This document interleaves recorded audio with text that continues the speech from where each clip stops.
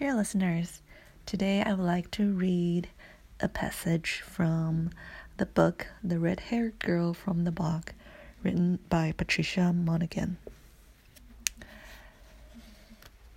I'm selecting a few paragraphs from one of her chapters, and the reason I'm choosing this chapter, called Mountains of the Hag, is because here Patricia talks about place names, how there's a name for every kind of place, and how the names are often the names of the goddess and their folklore. And I think that's one of the very fascinating things about Ireland, and how the scenery and the landscape of Ireland is understood by the locals. In this chapter, she also begins with the town of Gort, a town in County Galway on the west side of Ireland, very close to the Burren area. And this is special to me because this is where I have ties with Ireland. The first of my first visit to Ireland was to Gort, and actually so was my second one to visit my guide, who became my friend. First time I corresponded with my guide Jackie, based out of Gort, was to plan a itinerary, and during our discussion, she also told me that many names of places are simply descriptions of the place. She said that many place names in Irish bore the names of fairies, but their meanings are lost in translation. However, many place names in Irish are quite literal, describing simple objects in nature. It tends to be smaller sites such as hills and fields that relate to fairies rather than the actual settlement site. So that is one way we look at nature and places themselves, instead of how we build towns and civilizations around it. Now going back to Patricia Monaghan's book, here is the paragraph that I would like to read from the chapter, Mountains of the Hag.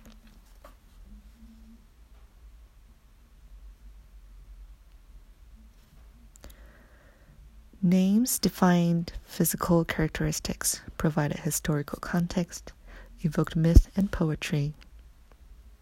Every slight rise, every indistinction section of bog has its own name, sometimes more than one. Swimming in that sea of names, I learned that their function was not to provide me navigational assistance, but to anchor the present to the past. Beneath the surface of today's Ireland, all earlier Irelands remain, as tantalizingly close as the submerged fairy cities that float beneath the waves of the Burren's lakes. Amid this flood of place names, those that evoked goddesses are consistent in one regard. Archaeologist Helen Langan Wood has established that while a hill fort, rath, church, kill, or other human site is rarely named after a goddess, natural features like a mountain, Slieve Echtghe, or lake, loch, invariably are. The more prominent a natural feature, the more ancient its name.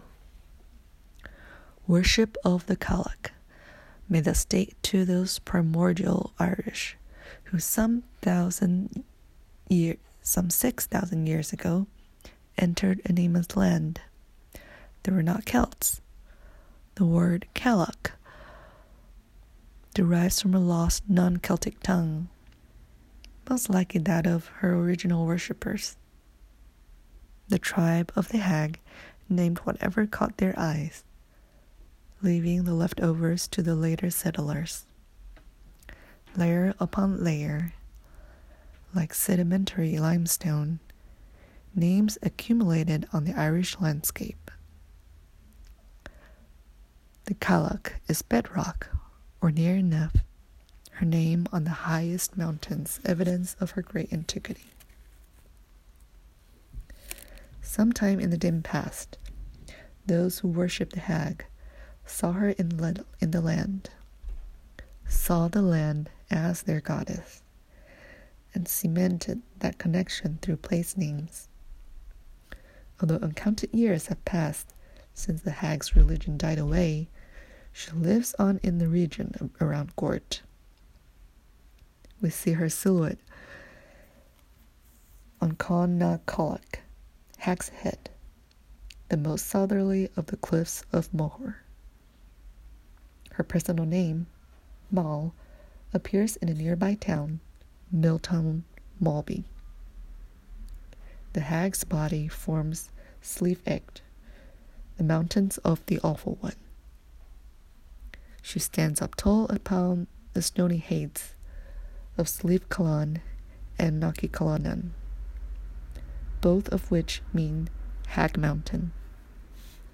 She rests in the gentle valley of Glen Gailleach, Hag's Glen. The unyielding Irish conservatism regarding place names has kept alive an unimaginably ancient harvest goddess whose aged appearance belies her enormous vigor and prodigious sexual vitality. Like the burn that hides orchids in its grey stone crevices, the Cailleach hides the power of youth within her great age. And that, page 22 and 23 of this book, the red-haired girl from the book, I think is a great illustration of the subtitle to the book, The Landscape of Celtic Myth and Spirit, where you see mythology in the landscape. Thank you. I'm going to talk next time.